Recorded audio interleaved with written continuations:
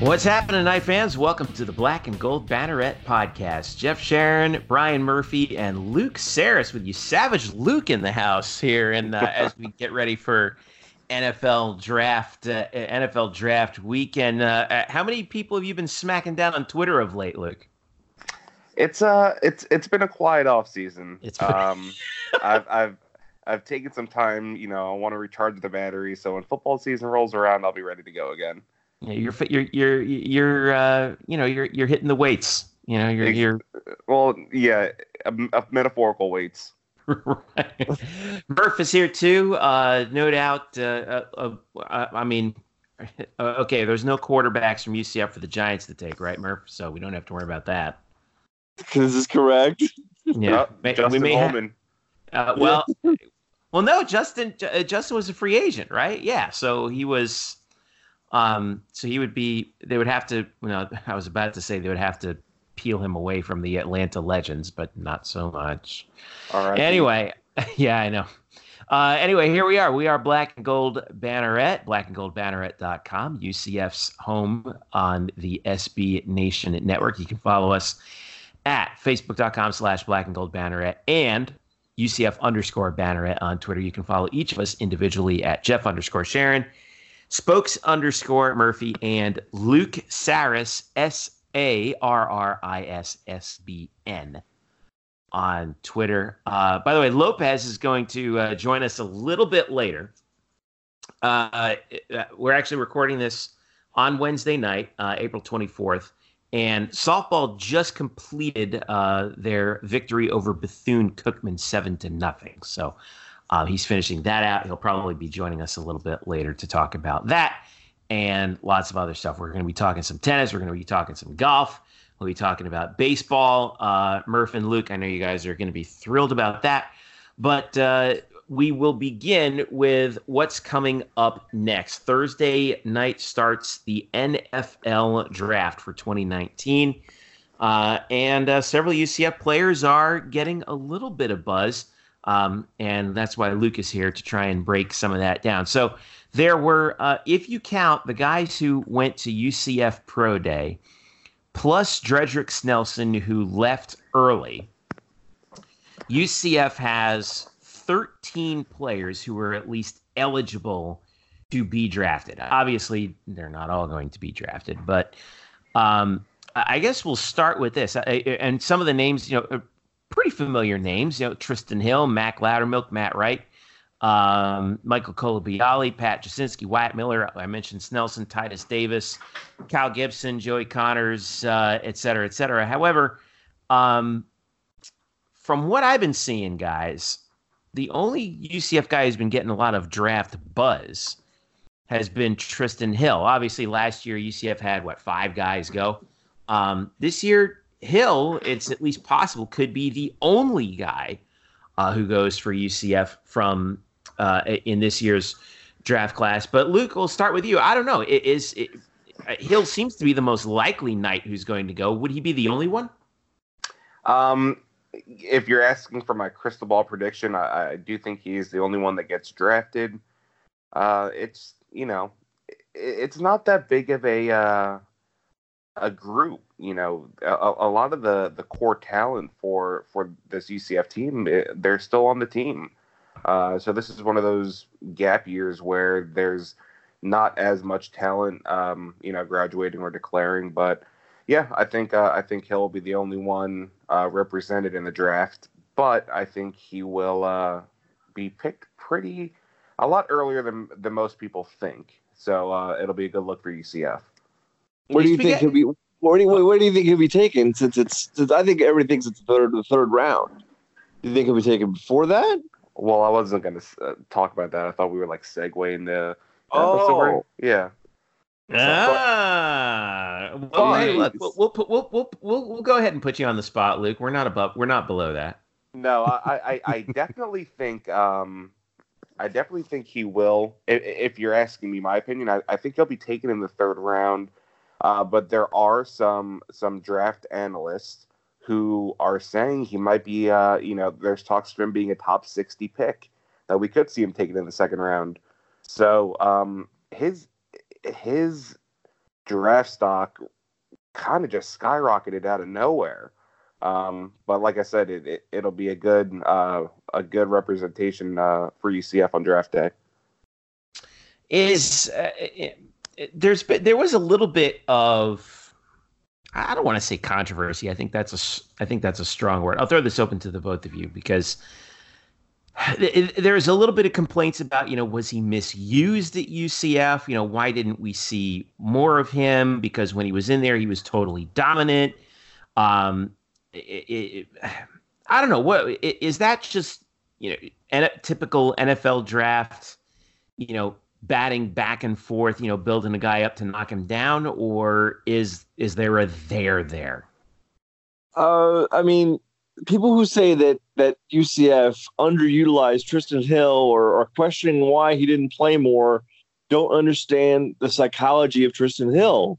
The reason why he didn't play, or at least why he didn't start out of the gate last year, is because he didn't want to learn the 4-3 system. He didn't want to learn the 4-3 defense that Randy Shannon was installing. He saw himself as a 3-4 nose tackle and was very sort of obstinate to sort of just stay there and just become like a nose tackle, no ifs, ands, or buts. And they sort of had to break him down and say, look, you're going to have to play this role. And he, got with the program, but it took a while. He wasn't always the best player on the practice field. His effort is inconsistent.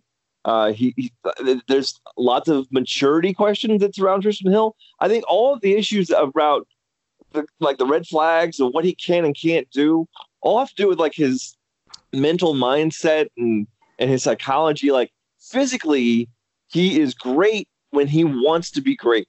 And so he could be a major steal for some team in the third round because he's got first round ability with his, if he goes with a consistent motor with his athleticism and his bowling ball size, he can be great. But it's can he do it consistently? Can he get someone to really tap into him and get him fired up and come to practice every day and compete hard every day and keep his nose clean, all those kind of things off the field too. Because if someone gets to him and straightens him out, he can be absolutely fantastic and a major steal. By the way, Murph, folks, if you're listening at home, you can cross off motor on your draft cliche bingo board. So congrats to Murph on using that. It's that could be a red flag for some teams. I know that he's taken visits, at least reportedly, with the Browns, Texans, Packers, Eagles, Cowboys, Dolphins, and Jets. I know that the Cowboys really like him. 15 total teams. 15 total teams? Okay, so and wow. The reason I know that is because I'm writing his draft profile right now. and listen, and I think you brought up a good point earlier that let's say he is the only UCF Knight drafted. That's not necessarily a bad thing for UCF. People are going to look at me like, wow, where's all your talent? Actually, they're all still here. That's actually not a bad thing. All right, so let me throw this back to you, Luke. I'll throw this to the both of you. If a second UCF Knight gets drafted on any one of the 3 days, who do you think it'll be? And Luke, we'll start with you.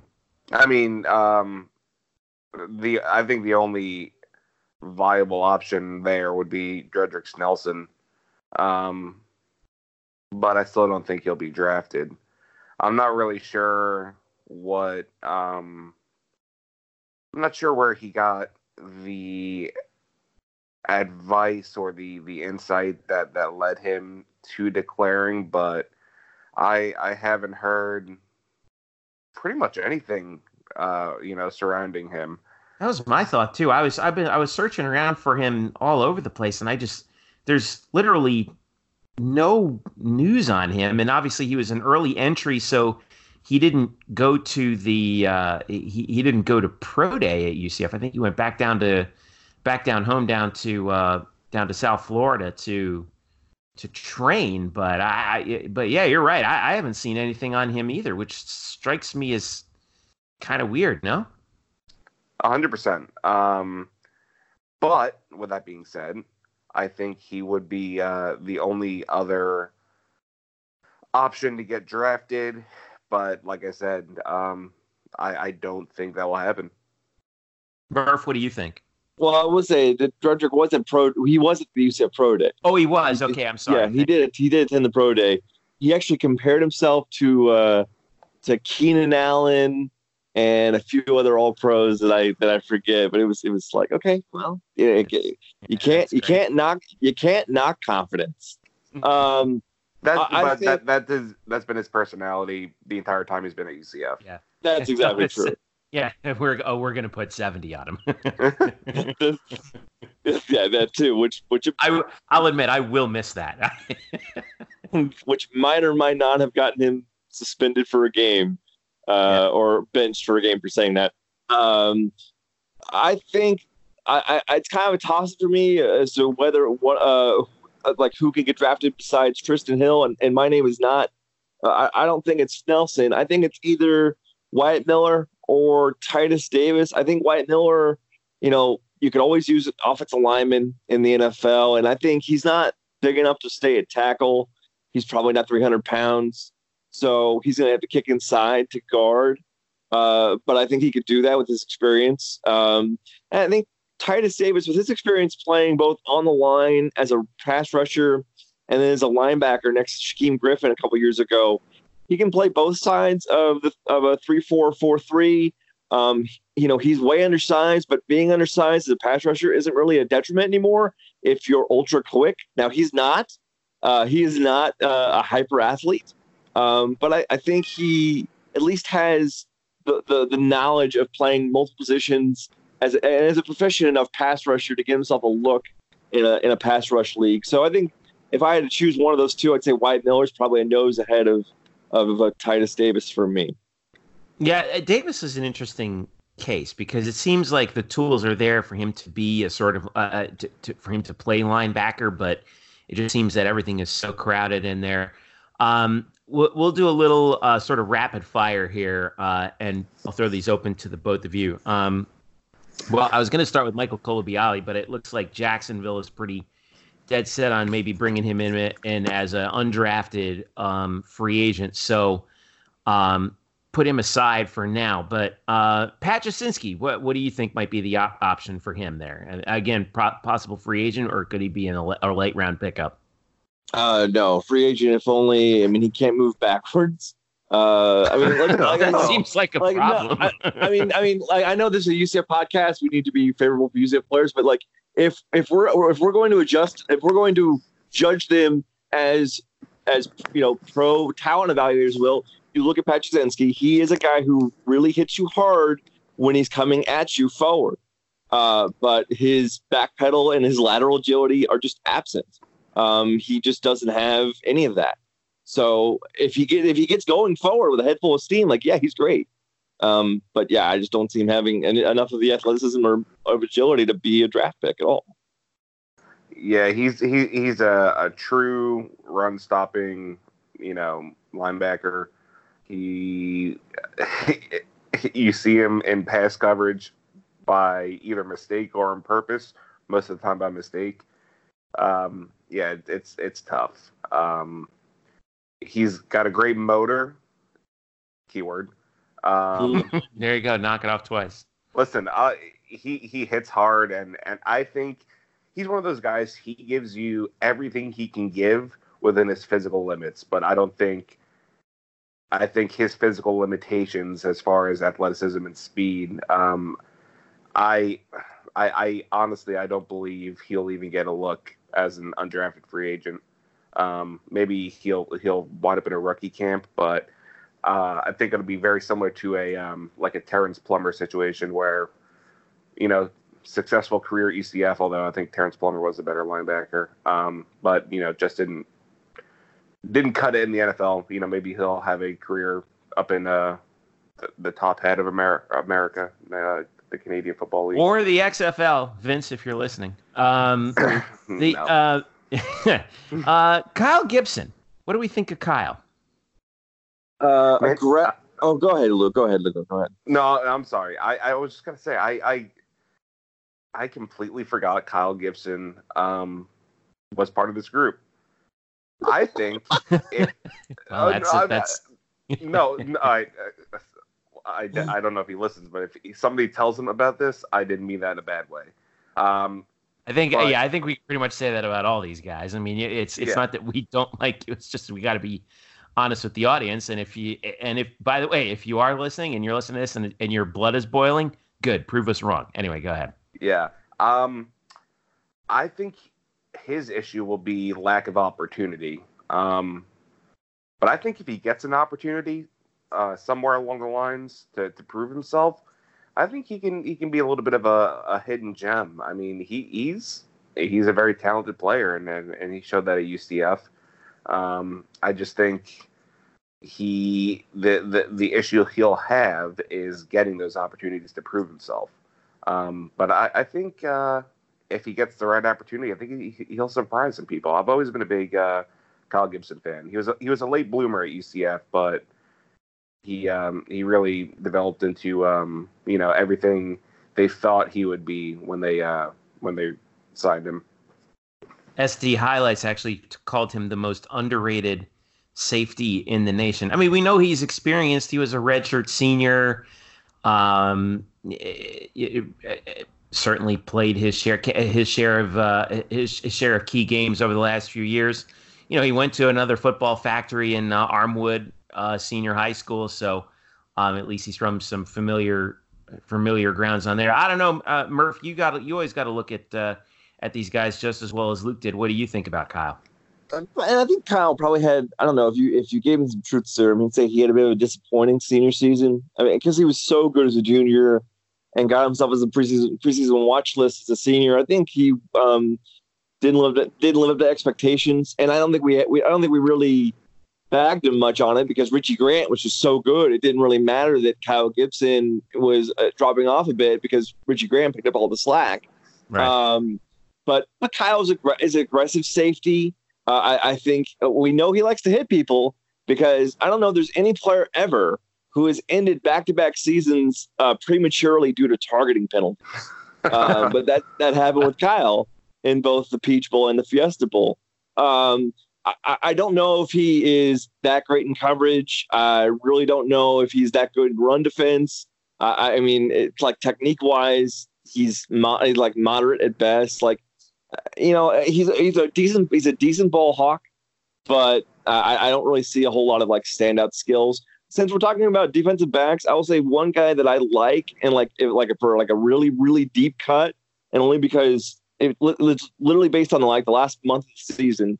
I thought Rashard Causey was this team's best defensive back for the past month of the year, and maybe he's only a nickel back or only a slot back, and he doesn't get hardly a look, but he really locked down some really good slot receivers with the Temple game, the Cincinnati game, late in the year with Memphis, and then I think LSU wasn't as good, but he really had some really strong games. I thought he was the best corner they had, the best DB outside Richie Grant they had on that team for the last month of the season. So I hope he gets at least a look. If someone gives him a look, I feel like I'll be satisfied because I just want him to get seen by somebody because I really thought he deserved it with how he played late in the year. People forget Causey was a big recruit for UCF. He had a lot of really big offers, and it just it never really panned out throughout his career until this past season. I mean, even then he still wasn't a starting corner. I mean, you saw him in the nickel, but I agree with Murph on that. Definitely one of the most undervalued defensive players UCF had this past season. Yeah. And it's a credit to the fact that I think UCF was so loaded in the secondary the last couple of years too. I think that's like you were saying, Murph. I mean that's one of the keys. Like, and guys get lost in the shuffle, and you can't play all the defensive backs at one point. But I think it's the same case in the NFL. It seems like out of a 53-player roster, probably 20 of them are defensive backs in the NFL. Right. There's space for you somewhere, probably. Two guys real quick, Taj McGowan and Joey Connors. We're thinking undrafted free agent invitees, right? Yes. I mean, Taj just is not his style of game really doesn't play much in the NFL anymore. He's a 1980s back. He doesn't catch. He's not multifaceted in any way. Joey's interesting because like it doesn't look like he really is kind of sneaky athletic for a guy who looks like he's been just drinking like old style for like the past 3 weeks straight. I mean, really, like his body. Boy, these guys are all going to be thrilled with you, Murph. I'll tell you. His body, his body on the field, like wow, he's kind of a space filler, but he's not. He actually had some pretty good moves last year, and it got out of hand late in the year when Randy Shannon compared him to. I want to say he compared him to Fletcher Cox, Aaron Donald, and Ndamukong Suh. Wow, that's impressive. That happened. Randy for the comps, man. It was great. You can actually that article's on the Black and Gold Banneret. I wrote that up. But I guess he's kind of sneaky athletic. I just don't think he's not really a pass rusher. He really is more of a run stopper, if anything. And I just don't think he's probably not gonna get a look because Tristan Hill is gonna get all the looks on that defensive line. I guess we'll wrap this segment with two of our favorite Knights of all time, the kickers, Mac Loudermilk and Matt Wright. I guess we'll start with Matty Ice because he didn't get the chance to really showcase his distance very much over the last couple of years because UCF scored a ton of touchdowns, but that's one thing that I think if you get him in there, if a team does get him in there, is there a chance that you could see him because he was incredibly accurate with his kicking this year and really improved on that, I thought too, right? I guess Luke, I'll defer to you on that one. Yeah, 100%. It just he didn't get as many opportunities as most kickers do, but when it was time for him to kick that field goal, I think I speak for every UCF fan when I say, you expected that to make it between the uprights. Kicking so. I've never really understood how kickers get their opportunity in the NFL. I think Matt Wright can. I don't know if he will. I always think back to I thought Caleb Houston was such a great punter. Mm-hmm. And he didn't get any looks, so not that I recall anyway. Or maybe he wasn't as good of a punter as I remember. But I just remember thinking, I'm like, why? I don't understand the dynamic of specialists with the NFL. So I couldn't tell you honestly if he has any sort of chance or not. I'll defer to Murph on this one. Well, I think the only thing that really sets kickers apart, place kickers, is if you have a giant leg, if you're like a Sebastian Janikowski, then you get noticed because you can nail anything from, past the 50-yard line. People will take a look at you. Matt Wright does not have that type of leg. I don't know what his max yardage was. I don't think it was above 55. I can imagine. But for Matt Wright, here's what I want. I do not want him going to the NFL. I want him being sent to Cape Canaveral and to fill out his aerospace engineering dreams and to work with SpaceX or NASA. That's what he wants to do in life, and that's what I'd like for him to do as well. That's very kind of you, man. He'll be successful either way. Yeah. Yes. Yeah. We're not worried about Matt Wright's success. I will say this. For his career, Matt was 55 of 71. That's 77.5%. But last year, he was 12 out of 14. And just to put it into perspective, his first season as a kicker was 2015 as a freshman. He was 17 of 17 on extra points. In 2017, 2 years later, he was 80 of 81 on extra points. So that gives you an idea of the kind of seasons he was having. I don't have any data on his long, however, from this, so that's unfortunate. But nonetheless, if you're finishing up with accuracy, it's good. And we'd be remiss if we didn't talk about Mac Loudermilk, who obviously cut his hair, cut his beard, donated it to Locks of Love. Look, he's back to his, freshman year baby face looking self. We saw a video of him actually kicking not a camp, but in terms of a workout, and it looks like he's been working pretty hard on honing his skills in advance of the draft. And it's so hard to predict a kicker getting drafted, but do you think Mac will get a look at the next level? Somebody bringing him in for a preseason look or two. What do you think, Murph? Oh man, he cut the hair off, so it's like Samson. Right? I mean, it actually. He's like, but for a good cause, right? Like, yeah, we can't get that. Cause, yeah, but well, I hope it's not like Samson. Geez, because he was. I hate to say, I don't know if you agree with this or not, but he was so marketable. It's crazy, but I agree. Yeah, but now I don't know, but No. yeah, someone should give him a look, right? I mean, I thought his numbers improved towards the end of the year last year. No. Yeah, I mean, again, with kickers, it's really like, do you catch one executive's eye that he'll take a look at you, for a camp somewhere? Like, they're not going to be drafted. So, do you catch anyone's eye that maybe you get an invite to a camp and then maybe an injury befell somebody in front of you and you get your chance? Mm-hmm. But there's really nothing. I mean, what can you say? I mean, really, what can you say? I don't know. I have no idea. Well, he averaged 43.4 last year, which is not the greatest average in the world, but if you can boost that average up above 45, I think, at least in terms of workouts, I think that might be something that guys will take a look at. All right, so the NFL draft starts on Thursday. It's the first round Thursday, second and third round on Friday night, and then rounds 4 through 7 on Saturday during the day, and it's televised in 15 different places now. It used to be only on ESPN. Now it's ESPN, NFL Network. They're putting some of it on. ESPN, I know Ocho. Some of it's on the Ocho. There are simulcasts. I think Fox is somehow involved. ABC. Yeah. And it's in Nashville this year. Is that right? Yeah, that's an interesting pick, Nashville. Remember when they moved it out? They moved it out of New York and they put it in Chicago for a year. It's like, oh, I get it. Or they moved it to Dallas. Oh, yeah, I kind of get that because Dallas, the Cowboys. Nashville. That's an interesting. Very 21st century city, don't you think? Big football town. Yeah, big football town. Yeah, I think so. Yeah. Like Nashville's, it was a center of culture for the latter part of the 20th century, and now it's like the secret's out, right? It's kind of like Austin. Yeah, I knew you were gonna say that. I knew you were gonna say How did you know I was gonna? All right, so we'll be following the NFL draft. Luke, you got some work coming up. I know you've got something on Tristan coming up, and then I think you're looking at a couple other guys as late round draftees, right? Yep.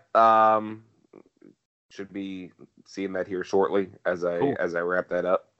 Also, side note, Matt Wright, career long. I'm gonna say it's less than 55. Well, I mean, I think most college kickers' career long is less than 55. Yeah. Oh, I'm going to say 51. Is it 51? It is, per the reliable ESPN, 50. 50 on the dot. Okay. 50 on the dot. So you guys have talked to former players. I've talked to former players, and they all say the same thing: is that all I want is a shot. If I get a shot and I don't make it, I can live with that. But all I want is a shot. And these guys, that's what I hope for every single one of these guys, is that they all get a shot. If they don't make it, they don't make it. That's okay. I'm sure that a lot of them can live with it. But at least they know that they gave it an opportunity. And if it doesn't work out, it doesn't work out. That's okay. Let's be honest. If these guys get a camp invite, you can't even say they'll get a fair shot because it's not up to them. If the guy in front of them stays healthy, it really doesn't matter how much they'll play. It's a game of numbers, and they just get X'd out. No one picks them up, and oh well. So it's tough, but you would like to see someone like not even a fair shot, just like you said, Jeffrey.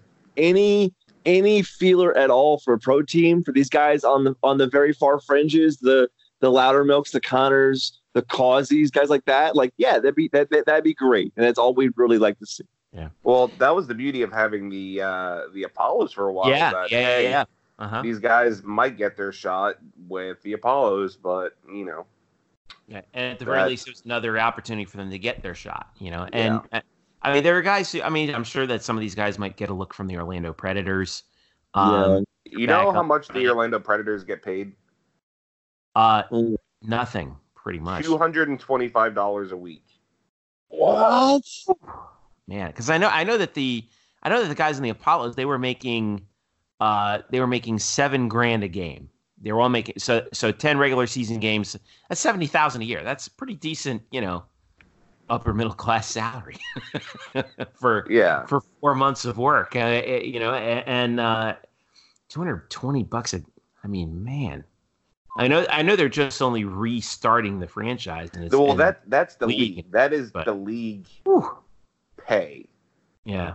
I think housing may be included. I heard that somewhere, but the housing's worth housing where if they're making $220 a week? No. That's what I'm saying. I think the team may provide some sort of, I don't know. Long story short, I know it's like $225 a week, and that is why I think most of those guys have regular jobs. I mean, Kyle Israel's there. I mean, he's the GM of Little Greek. Love that place. Yeah, and it's the quarterback of the Orlando Predators.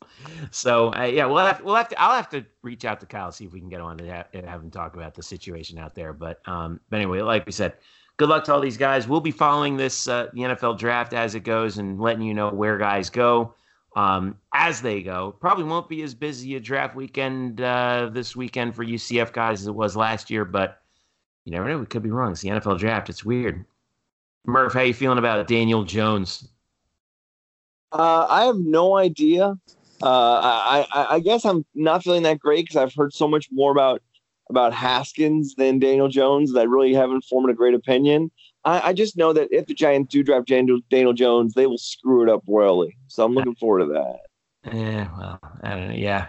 Well, another Cutcliffe quarterback. Anyway, we're going to take a break. When we get back, we're going to talk to Eric Lopez. He's going to be back. He's going to talk softball with us, and we'll also talk a little bit about we'll talk a little bit about men's golf and women's golf, and also the tennis teams playing in the American Athletic Conference Championships and getting the split at Lake Nona, and the chances that they both might come back to Lake Nona for the NCAAs in a couple weeks. That and more in a little bit. This is the Black and Gold Banneret podcast. Back after this.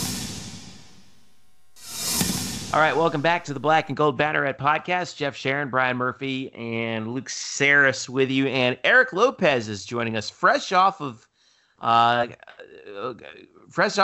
softball getting splitting a doubleheader today, but we'll get to that in a second. But and Eric's fired up about it, I know. But we have other pressing conference news to deal with. Eric Lopez this weekend. What a weekend it was for UCF women's tennis as they take their first conference championship since 2002 when they were in the Atlantic Sun. The UCF women's tennis team wins the American by sweeping South Florida. The Knights went a perfect 12-0 in the conference tournament en route to victory and the number 24 ranking. And they earn a spot in the NCAAs on the Easter Sunday. It was a big win for Brian Kaneko. And by the way, Valeria Zaleva, who is the number 19 player in the country for UCF, once again, or actually, she won the conference most outstanding player. Wow, it was just a remarkable performance by Brian Kaneko's team, wasn't it? Yeah, I mean, I remember we talked about it, and certainly being the top seed, being in Lake Nona there, and to beat South Florida, your rivals, and lock up that title, deal with some of the elements with the tournament being pushed back. Just an incredible 2-year run, really, if you go back to last year when they made the tournament for the first time since 2002, and they won that first round matchup. Just exciting, an amazing turnaround. And with men's tennis as well, as we'll get to, an amazing year for both tennis programs. And the fact that we're merely even talking about the tennis programs and making noise in the postseason. Jeff, I know you've covered this a lot longer than I did. Did you ever think those sentences would be combined there? UCF tennis and making a noise in the NCAA tournament? Because this women's team can make noise here.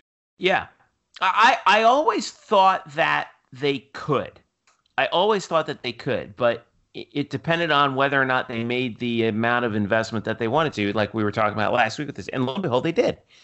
They're 24th right now. They moved up a spot in the ITA. And here's the best part about this, Lopez, though, is that starting with the quarterfinals, that's hosted at Lake Nona. So they're trying to get back home. And they host, isn't it? Wow, that's unbelievable. Lake Nona. So say that again. That's important to say that. So the NCAA tennis tournament, the men's and women's tournaments coincide. It goes from May 16th through the 25th, both the men's and the women's. Starting with the team quarterfinals, that's the elite, that's the round of 8. It's all at Lake Nona. And then when that's over, when the team competition is done, then they have the singles and doubles tournaments. But that's a big way. So if UCF can get that far, they're playing with house money. They're at home. They're playing on their home court. Now, the thing that worries me about that, because I've seen this happen in softball with Oklahoma, because the World Series is Oklahoma City. There's this theory out there that what they'll do is the team that's hosting the championship, they tend to give them a hard road to get there. So that's the thing that only worries me, is they might get a hard draw.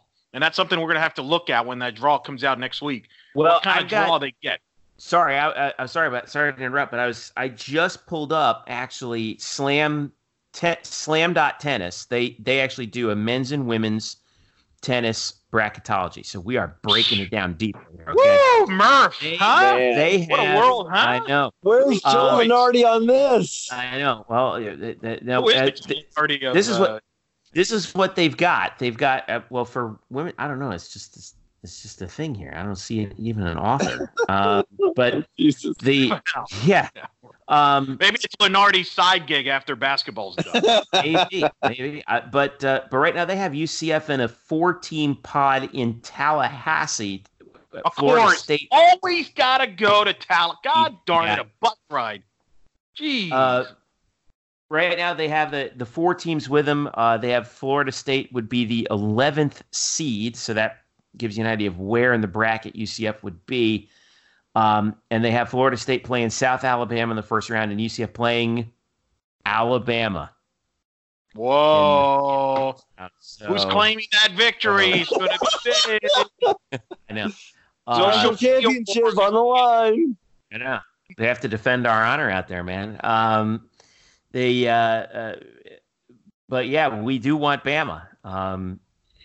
That's what we're looking at right now is not a seed, not hosting for at least the first 2 rounds. How many teams they host? 4. It's a 4-team bracket. No, I mean the whole tournament? Oh, the whole team is 64. So I would top 16 hosts, basically? Is that how it works? Yeah, top 16 host. And we're not a top 16. Unbelievable. All right, that's an outrage. That's clearly a P5 biasness. I'm going to tell you something. I don't want to hear football fans complain about the rankings anymore after this. I'm going to tell you that right now. That's outrageous. How are we not top 16, Jeffrey? Well, Pepperdine is 6th. I just wanted to put that out there. Yeah.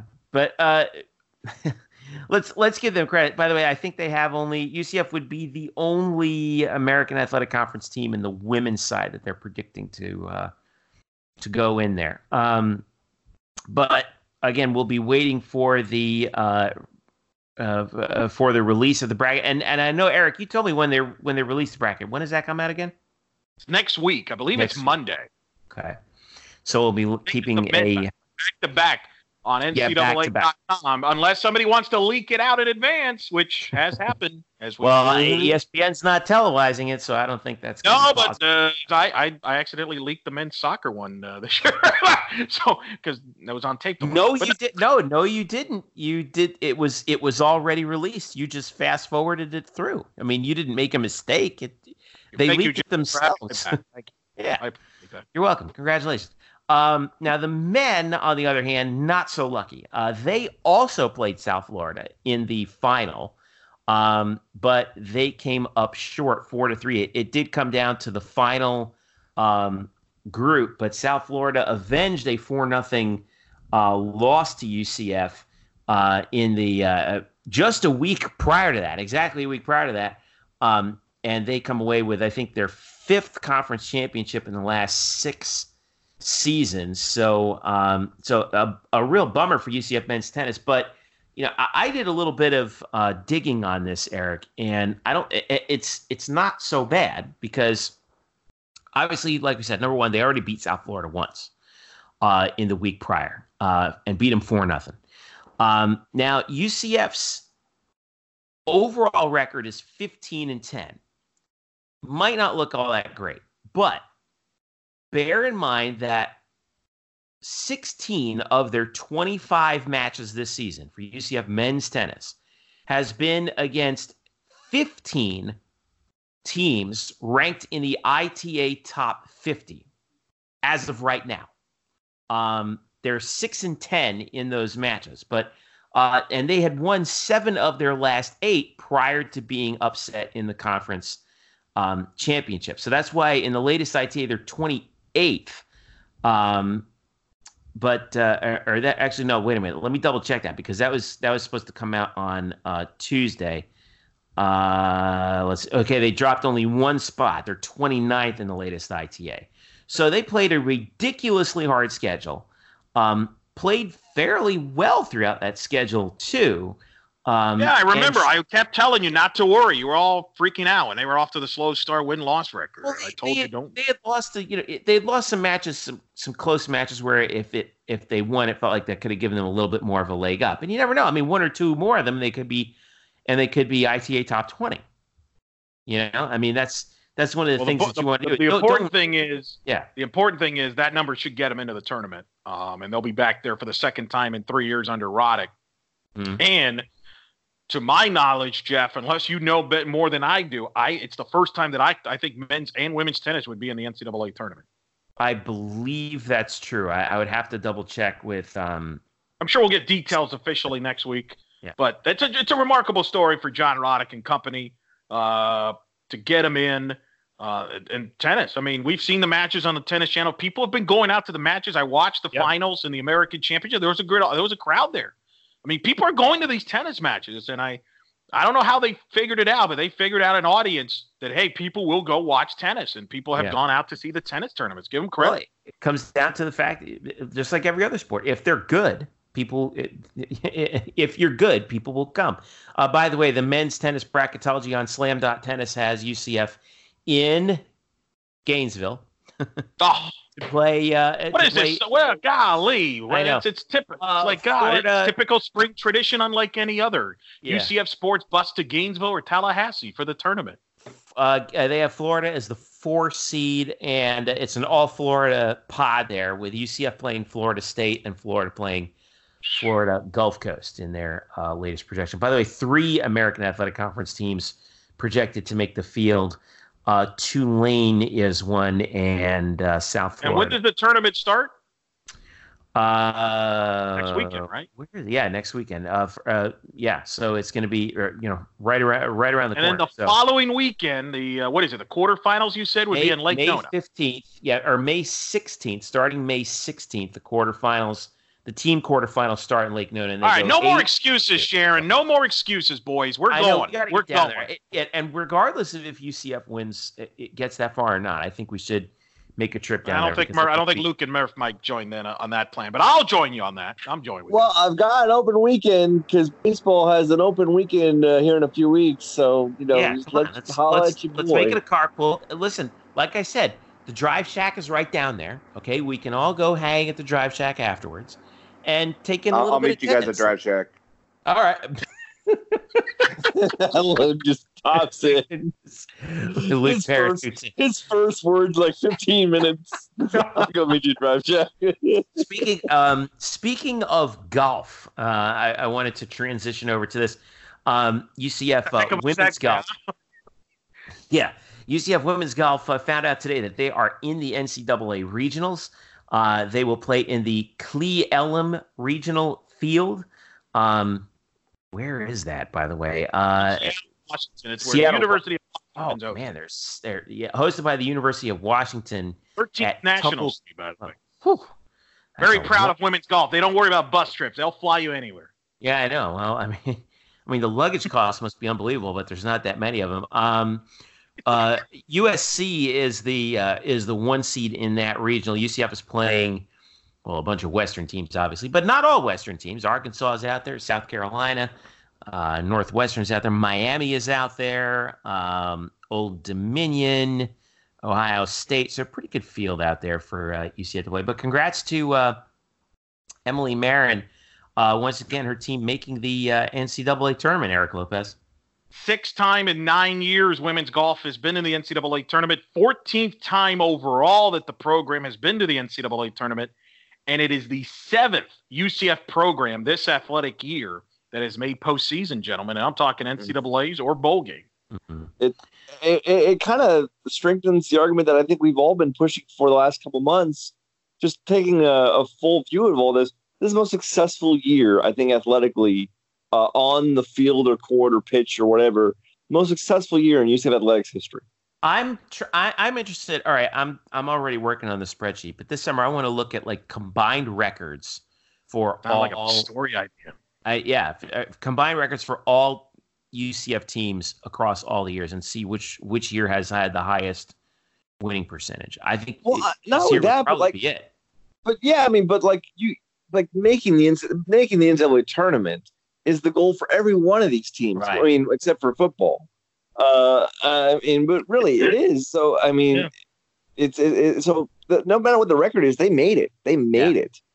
Yeah. Well, and think about it's not all like the golf has a championships. record, really. But anyway. Yeah, right. But think about the conference championships: men's soccer, volleyball, football, making it women's golf finished runner-up in the conference championship. So I mean, it's not just making the postseason; they're making it with a big punch. I mean, with conference titles. And rowing is still to come here in May, and so we'll see what happens. And they've been dominant year in and year out. So yeah. I mean, we're looking at, with both tennis teams and the rowing program, probably up to 10 teams making the NCAA tournament, and we don't know what's going to happen with track and field and the rest of the stuff. But I mean, we're looking at least 10 sports teams. Yeah, that's amazing. I mean, how many do we have, Jeff? We've got 1, 2, 3, 4, 5, 6, 7, 8, 9, 18. Is that right? No, 6, 4, 8. I can't do math. 16 total sports. There you go. Wow. So you can get 60% of your teams in the NCAA tournament. That's pretty good. That's not bad. Not a bad day's work. Congrats also, by the way, to Elizabeth Moon, who was named Freshman of the Year in the American for women's golf.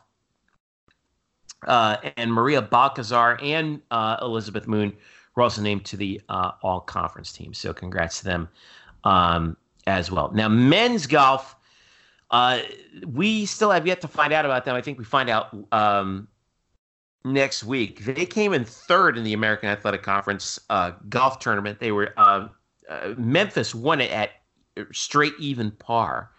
UCF finished in third. They were 13 over par as a team. Top individual performers were Kyler Tate, who finished in fourth at 4 under. The winner of the individual tournament was McClure Meissner of SMU, which is such a golf name. Minus 13. This kid shot 66, 66, 68. Ouch. Yeah. And en route to winning the individual medalist title ahead of another real great golf name, Austin Squires of Cincinnati. Kyler Tate, by the way, finished ahead of Albin Bergstrom of South. I'm just going to pronounce these names for fun. And Kyle Flexenhar of South Florida as well.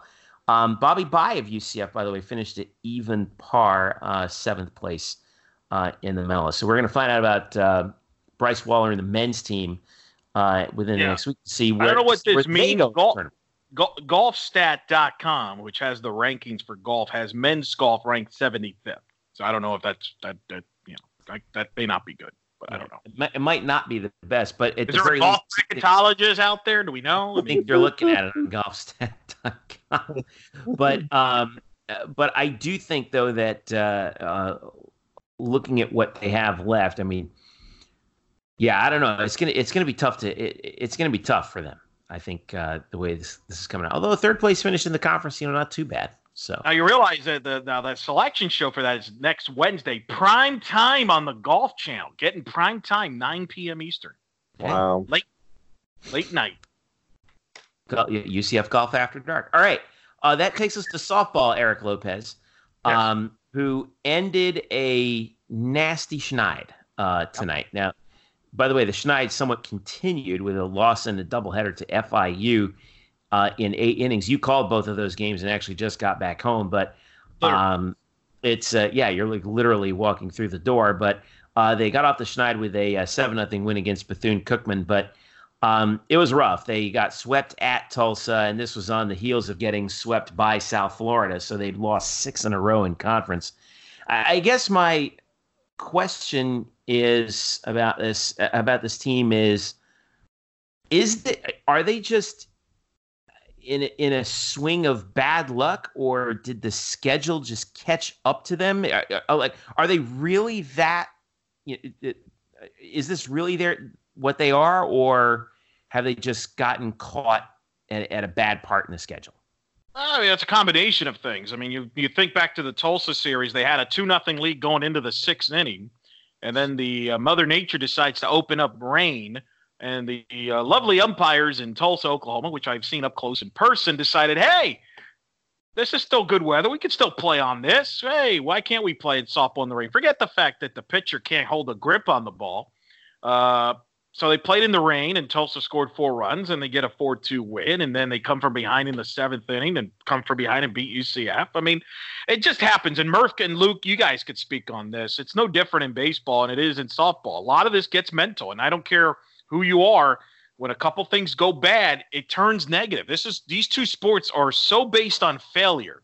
You fail more times than you succeed, and yet these players, when things you lose a couple games or you go in a slump, offensively, it gets in your head, and that's what's happened to this team. Now, hopefully, Wednesday night, they scored 7 runs off Bethune-Cookman. Cassidy Brewer hit a home run. You're hoping a little positive like that can maybe just kind of free them up offensively here moving forward for the Houston series, because they've obviously been stymied offensively. Some of that credit to Tulsa pitching and South Florida pitching. But some of this is also mental from the standpoint of when you're struggling, you're pressing a little bit, and it just messes with your head. It's one of the more fascinating things about the sport of softball and baseball. I think that's why I think we all follow these two sports, because of the uniqueness of it, right?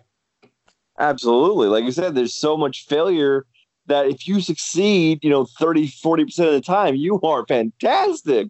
Right. And again, there's no harder thing to do in sports than hitting a round ball with a round bat. It's a moving ball that is moving fast and moving horizontally and vertically with a round, skinny bat. It doesn't make any sense, and yet people do it at spectacular levels. It's what makes the sport so much fun. By the way, hitting a round ball with a round bat squarely, I should say.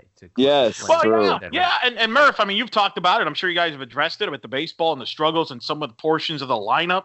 And sometimes it just gets to you mentally. If you don't hit for a while, it's tough to get out of a slump. I feel in baseball and softball, it's a lot harder to get out of a slump than it is to maintain your success, just because of the randomness of the game. You could be hitting the ball as well as you did 2 weeks ago, but instead of hitting the gaps and the holes, you're hitting the ball right at people. It's just a very frustrating sport at times, and I think UCF's hit that. Remember, you still got a lot of youngsters on this roster, and they have to deal with that. You're talking about 17 to 21-year-olds. I mean, we've seen big leaguers making millions of dollars struggle. What did Chris Davis go, 48 at-bats without a hit? Or some ridiculous 59 plate appearances. That's incredible, and that's a big leaguer.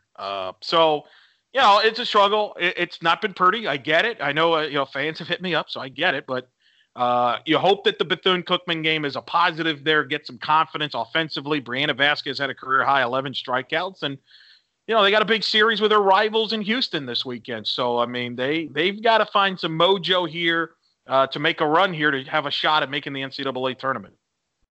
Well, what do they got? They got Houston coming up. Is that right? So What we know how these two schools go at it. But what is the scouting report on Houston this year, Elo? Well, Houston's deep on pitching. They have the other co-pitcher of the year in the American Conference in Savannah Hebner. They've decided they've gone more of the baseball route. They'll start 3 pitchers on a weekend. I mean, they're very baseball-esque from that standpoint.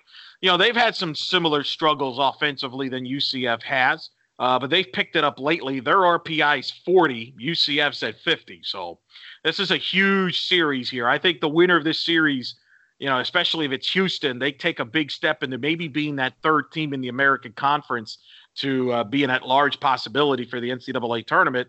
Whereas possibly the loser of this series is probably thinking we got to win the conference tournament in Houston in a couple of weeks to make the tournament. So it's going to be intense. It's going to be a big series. What's fascinating about this series, they've played every year since 2006. The home team won every series from 2007 to 2016.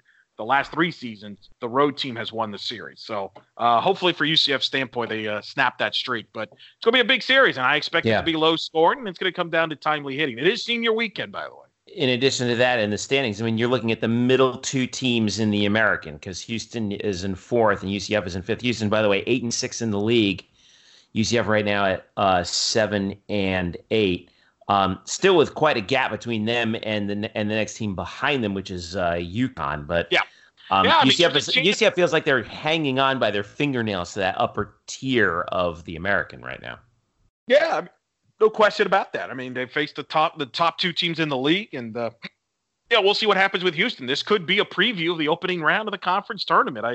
The way it looks like right now, it looks like UCF's probably going to play either Houston or Wichita State in that opening round in Houston. So, you want to be peaking going into that tournament and feeling good about yourself and feeling positive and feeling good about how you're playing going into that tournament. I think that's what it starts with this series with Houston to make a statement there. It's a big series, and we'll see what happens with these 2 teams. And like I said, it'll be interesting with Hebner and White pitching matchup. Who comes up with the timely hitting?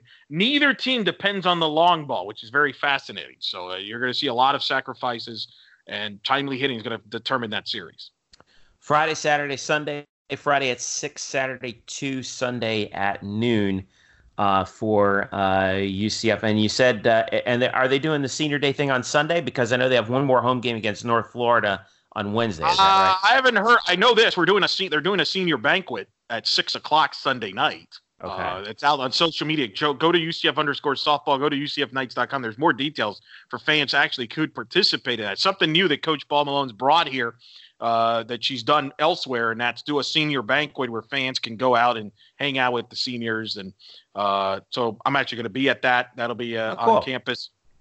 So I'm looking forward to that. So there's details on that, UCFKnights.com. There's 3 seniors. Cassidy Brewer's been a 4-year senior. Aaron Emanuel's been a 2-year senior, and Brooke Barlow's a 2-year senior here. Wait, Cassidy's a senior already, man. Is that true? Jeez, Louise, man. Yeah, it's going to be weird for me. I've known that kid since about 2010 because her sister, Danielle, played here in 2012, 2013. So she's been around this program for a long time. Gosh, man, we are all getting old. All right. We're going to let you go, Eric, because I know you got more stuff we got to do. When we come back, we're going to talk baseball with Luke and Brian and wrap some things up as well on the happenings from the week that was in UCF sports. All right, stick around. The Black and Gold Banneret podcast is back after this. All right, back on the Black and Gold Banneret podcast. Jeff Sharon, along with Brian Murphy and Savage Luke Saris with you as we dive right back in. We're going to talk a little UCF baseball here. With these 2 guys, and the good news is they got the victory over Bethune-Cookman in walk-off fashion on Tuesday night, 5-4 in extra innings, thanks to a Matthew Micah bases-loaded hit.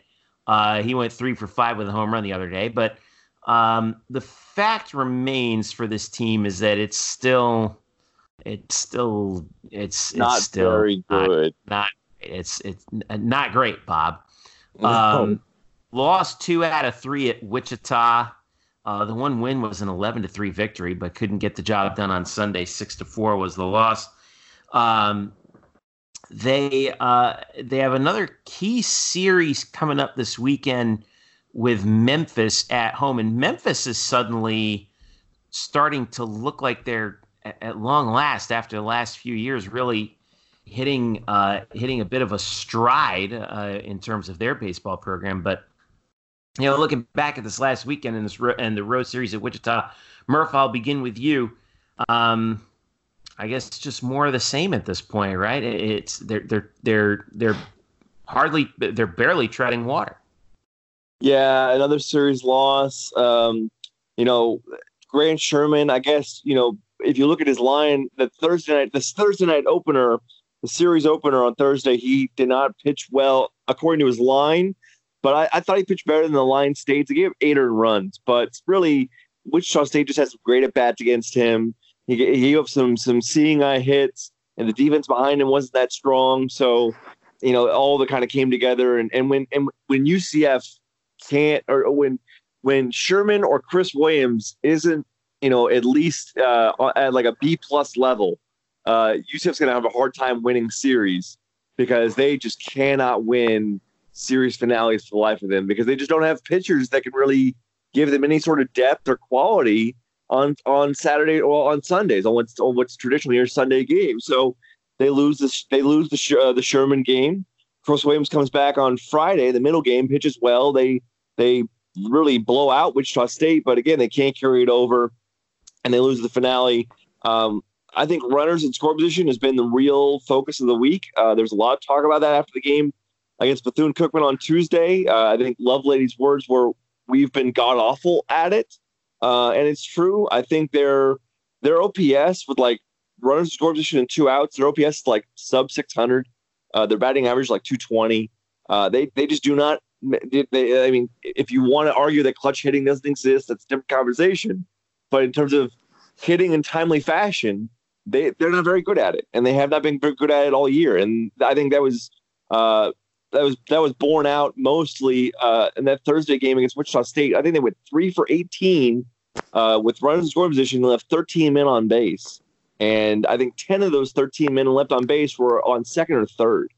And so that's a huge issue. It's dogged them a lot. It's going to continue to dog them until they can figure it out. And if you add that to their lack of pitching depth, both the starting rotation and the bullpen, which has been hurt by injuries, you've got a team that's strongly that is just so innately mediocre. That's what we've got. Man, Savage Luke, how are you going to follow that one up? I mean, right now they're in second to last place at 5-10 in the league, which there are 3 teams right now tied with 5 wins: Memphis, Wichita, and UCF. And for UCF, only one of those wins was against Wichita State, but USF is in last at 2-10. And remember that the last place team in the regular season does not advance to the conference tournament. So also remember that UCF has already played USF. They won that series, so they don't get to play. So really, USF can't gain any ground on UCF because they've already played. And USF is 2-10 in the conference. UCF is 5-10 in the conference. Luke, you have a different perspective on it. I don't know what, in your opinion, has been this team's just bugaboo, other than just everyone is injured. I mean, injuries play a part. Well, first of all, let's look at it at where we are currently. So you got 13 games left in the season. You're 7 games above 500, and you're number 76 in the RPI. Mm-hmm. It really could be a lot worse. That's fair. You're still a top, for all intents and purposes, a top 75 RPI team with a lot of big RPI games left on the schedule. You got Miami. You have Miami, who's 14 in the RPI. You have FAU, who's 50 in the RPI. Houston, who's 37 in the RPI. You got some big games left. So the season's definitely not lost, especially with them, 7 games above 500, sitting at 76 in the RPI. So let's start with that before, we go saying things like, a player sucks or something like that, because that's just not right. No one would say that. No one on this podcast. But the biggest thing to me has been, just lackluster pitching. I mean, you had a team last season who underperformed overall, but still had a 3.32 ERA. Mm-hmm. Now, obviously, you lost a lot of big names like J.J. Montgomery and Thad Ward, and Sheridan's still not back, and Bryce Tucker. So, those are some big arms that UCF lost and had to replace. But now you have a pitching staff that has a 4.01 ERA, and that's just not going to do it. Chris Williams has come back, but he's not pitching like he doesn't have the stats that you were expecting out of him. Like I said, we still don't have Joe Sheridan. So, I mean, yes, injuries tie into it. They lost Justin Parker as the pitching coach. I think that's the biggest. I mean, obviously, bad or offensively, they are challenged clearly, but that was also an issue they dealt with last season. But they were able to counteract that with decently strong pitching. You got guys like Griffin Bernardo, who was expected to have a big season, batting .222. Well, that's just not going to cut it. And you lost guys like Rylan Thomas, and Lovelady was stuck trying to replace a lot of big pieces on this team, and right now there just isn't anybody really stepping up to replace those those gaps from last season. But lots of baseball yet to be played. 13 games, a lot can change. Well, I think what's interesting is I was looking at the hitting numbers in the American. UCF right now is hitting .267 as a team, and that is fifth in the conference, just behind Memphis at .273. USF, who's last, is hitting .265. UConn, who is uncharacteristically struggling for them, is hitting .263. So those three teams who usually are pretty good year in and year out, especially with the bats, are all clustered in the middle of the conference within 4 percentage points of each other. UConn, by the way, 25-16 this year, 7-8 in the league. ECU continues to pace everybody at 11-1 right now, but man, this is just a topsy-turvy year in the American, isn't it? I mean, South Florida, who's usually really good and usually a contender late in the season, certainly were last year, 2-10 in the American. This is such a screwy year, isn't it? Yeah, I mean, really one of the biggest MLB draft, well, I would say MLB draft risers in this conference is a guy on Tulane, which I don't think anybody, I mean, certainly Cody Hosey had a great year last year, but he has been amazing this year. And so when your best player is arguably your best player in the conference is on Tulane, I don't think anybody would have thought that really coming into this year. We all knew Alec Baum was way good last year, but we saw that coming. We knew that the UConn should be good, and then East Carolina has been great. So there's that. Everything else is sort of even so, they had that bad year last year, which was just like such an anomaly, really. It was a total outlier, right? It felt like a total outlier. It was like everything went wrong for them. They had a lot of injuries too. But going back to UCF, I guess they're kind of blessed by the fact that this conference is not as strong as it was last year. Now, they've dropped a spot in the RPI. I think they're now 5th overall in the nation. They were 4th last year. But there's still a pretty wide gap from the talent level of what this conference was last year to this year.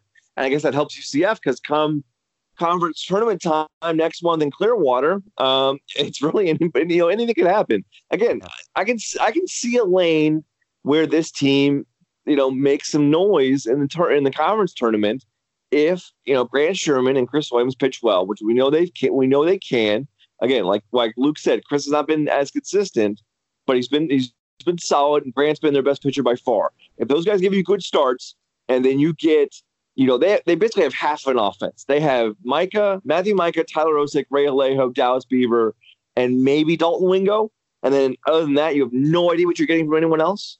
If you can get some of those other guys clicking to go along with the guys at the top who are playing well, who have consistently played well all year, and get those good starting pitchers, get those good starts out of Sherman and Williams, then you've got a chance.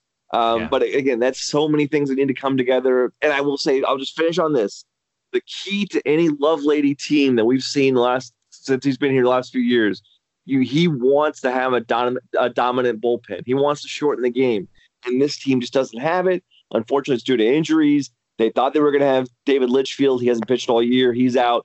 They thought Zach Helsel would be a seventh inning guy for them. He's out with Tommy John. They thought they had Ryan Saltonstall as a grad transfer. He's out as well. Joe Sheridan's out. Trevor Holloway's out. There's just so many injuries that pitching staff, and that really hamstrings what Greg Lovelady's teams wants to do, which they don't want to outscore you. They want to outpitch you, and the pitching is just not there.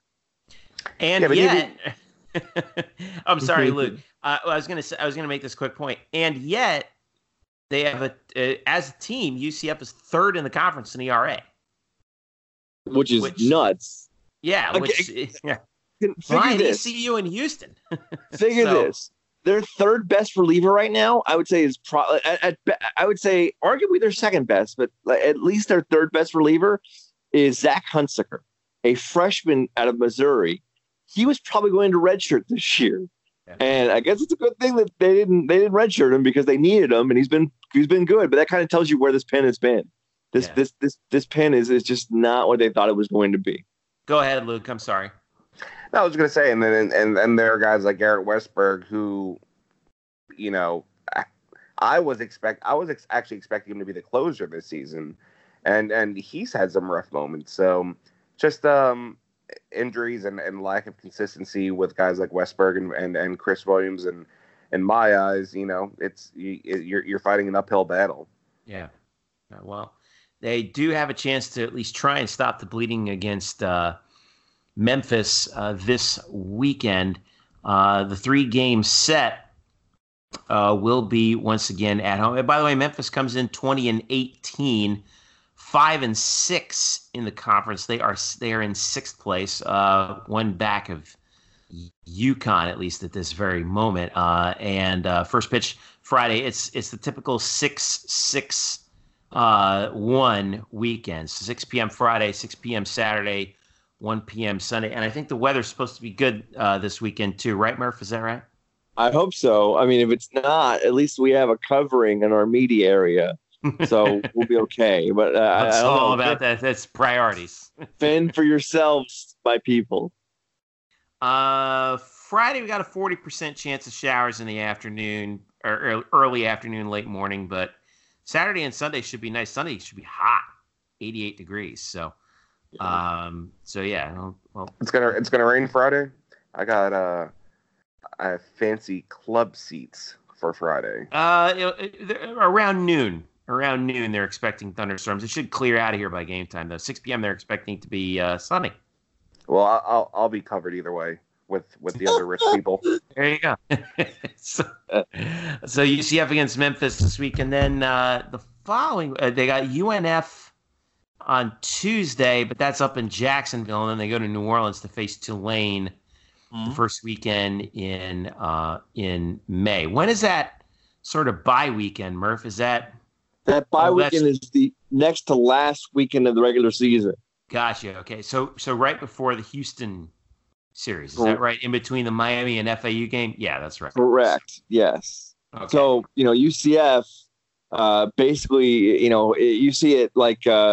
That USF is 2-10, and what's you said Memphis is what in the conference? Memphis is 5-6. 5-6, yeah. Yeah, UCF. That's where it all evens out. Yeah, UCF is 5-10. It evens out because they had a late season series against Dayton that was going to be scheduled, and then things happened that I won't get into, and it's not scheduled anymore. I think Memphis also had a game wiped if they're at 5-6. That's not a multiple of 3 too. So I think that they must have had a game wiped due to I don't know, maybe weather or travel or something. I don't know, but I don't know the details on it. But I'm sure we'll figure it out later. All right, let's wrap this thing up here as we finish up here on the Black and Gold Banneret podcast.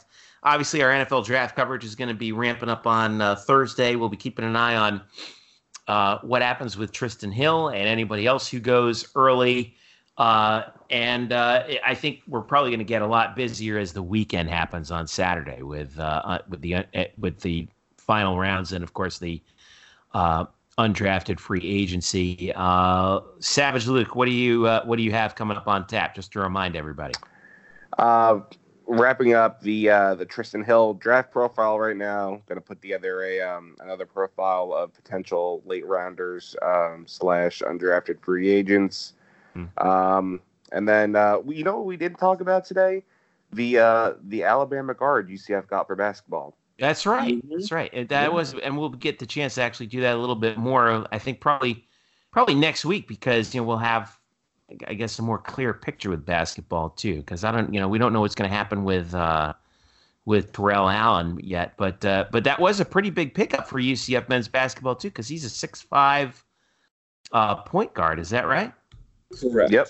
Yeah, and Terrell Allen's actually, I believe this week is visiting Georgetown. I did hear that about Georgetown. It's still not official yet that he is actually he hasn't said he's going to transfer. He might pull a Matt Williams still. What do we know about this guy from Alabama, Luke? Not a whole lot. Which I was gonna segue into. I will be writing a breakdown of him, and that's when I will learn more. Yeah, Dazon Ingram is his name. I posted that way too early starting five, and then like the next day we got a center that nobody thought we were gonna get, and then now it's all jacked up. So I need to go back and readdress that. I know. Well, hey, that's why it was way too early, right? Yeah. Lived up to the billing. Last year, Dazon Ingram, he was he was named Alabama's outstanding offensive player of the year as a freshman. He was second in scoring at 10.6 a game. Saw his scoring decrease over the years, but he is expected to. He is expected to transfer. Actually, he announced on his Instagram that he is transferring to UCF. And there's also been some rumors about Matt Milan, who's from Oviedo originally and played at William and Mary, but he's actually visiting UCF. He was a 13-point scorer, very good shooter. Milan's also thinking about Virginia. This is according to Jeff Goodman. He's also thinking about Virginia Tech, Charlotte, and Illinois, but he could come back home to Orlando. So that's another name to sort of keep an eye on. Go ahead, Murph. Well, one thing I'll say about Ingram is I think his presence, even though we said that Terrell Allen is not officially gone, I think that pretty much shuts the door on Terrell Allen coming back. Okay. So we can assume, I would assume that Terrell Allen's not coming back, and I've been told that to expect. Or don't be surprised if Ingram is the starting point guard for UCF next season. So there's that. I'm so curious, and I might have missed something. I'm so curious as to why Terrell Allen wants to leave.